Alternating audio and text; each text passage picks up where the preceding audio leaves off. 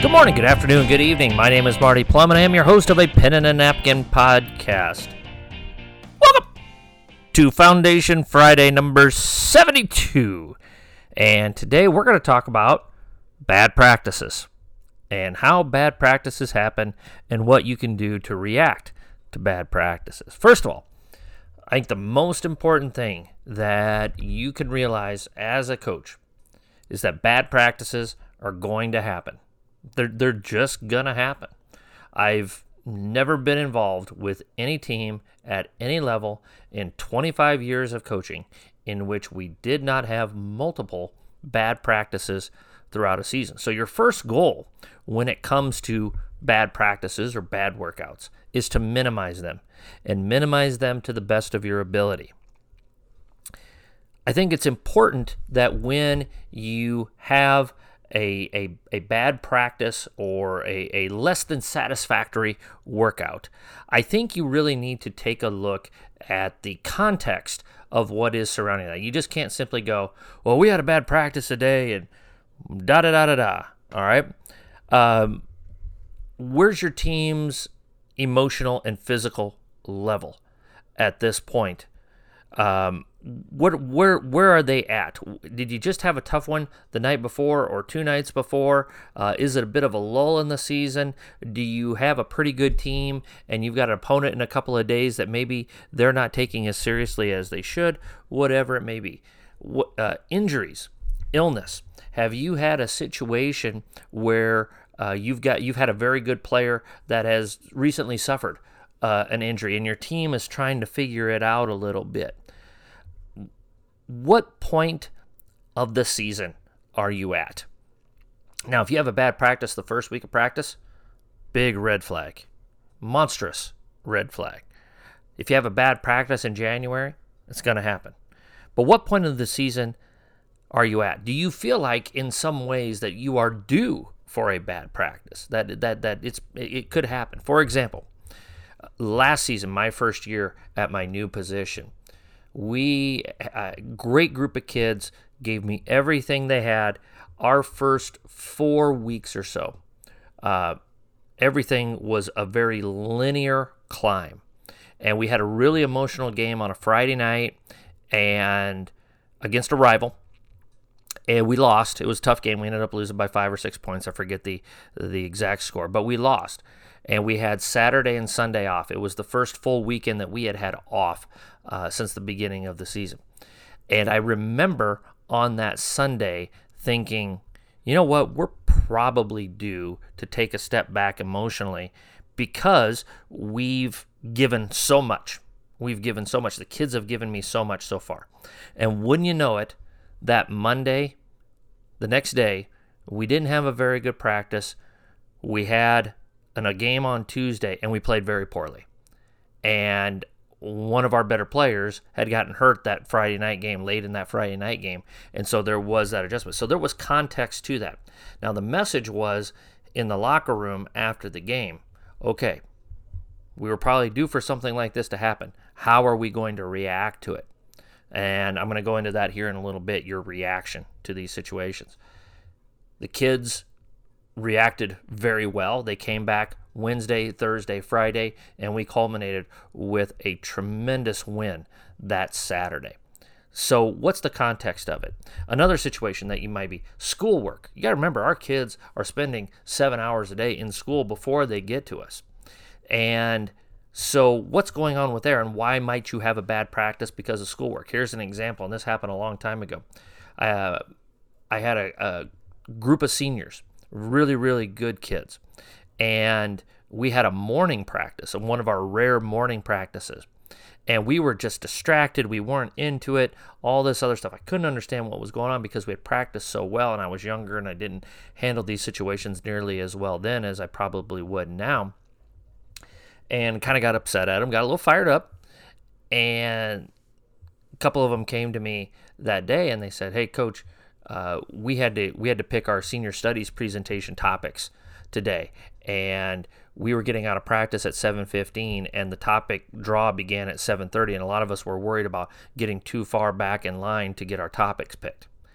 Well, I didn't know that. I didn't realize that. I had no idea that was going on. And so their schoolwork affected our practice that day. And that was a lesson learned as well. So when that inevitable bad practice happens, what you've done is you've prepared for that bad practice before it even happens by being consistent with what you will tolerate, so that when they do some things wrong or they don't perform up to the standards that you have established, they know why you and the rest of your coaching staff are upset with the way that they've practiced. So it goes back to standards. And what is your standard, and what are we going to do to meet that standard on a daily basis? I think a great question to ask your team, not just in these situations, but all the time. Are we ready to play up to our standard? And the next day, when you come back in from that bad practice, that might be the first thing you ask them. Hey, are we ready to play up to our standard? And by laying that groundwork before the bad practice, you will now hopefully recover, and you limit that bad practice to just that one bad practice, and now you're ready to go a good stretch of time before you have another letdown. I think it's really important that being quiet is sometimes better than being really, really loud. Sometimes the toughest situation that the kids are the most uncomfortable in is when you remain very, very calm and very, very firm. And you look at them dead in the eye and you ask for eye contact and you just simply say, today was not up to our standard. Tomorrow, I expect us to be better. You know what our standards are. You know what is expected of you. We've mutually agreed upon what is acceptable and what is not acceptable. And today was not acceptable, and it should not be acceptable to anybody in this gymnasium. So I expect more from you tomorrow. I expect you to reach our standard tomorrow. And you would be amazed by saying that in that type of tone that you're going to get a lot more out of it. Now, is there a time where you need to jump them? Absolutely. There comes a time where that's not effective anymore, and you need to make your, as Nuke LaLoosh would say, I want to announce my presence with authority. And if you get that joke, you're awesome. All right. So you need to come up with a strategy, and as this bad practice is happening, you need to come up with a strategy as to how you're going to spin this bad practice into a positive. You're going to take this negative and you're going to spin it into a positive for your team. I think it's really, really important to remember that you only get 2, maybe 3 blow-ups a season.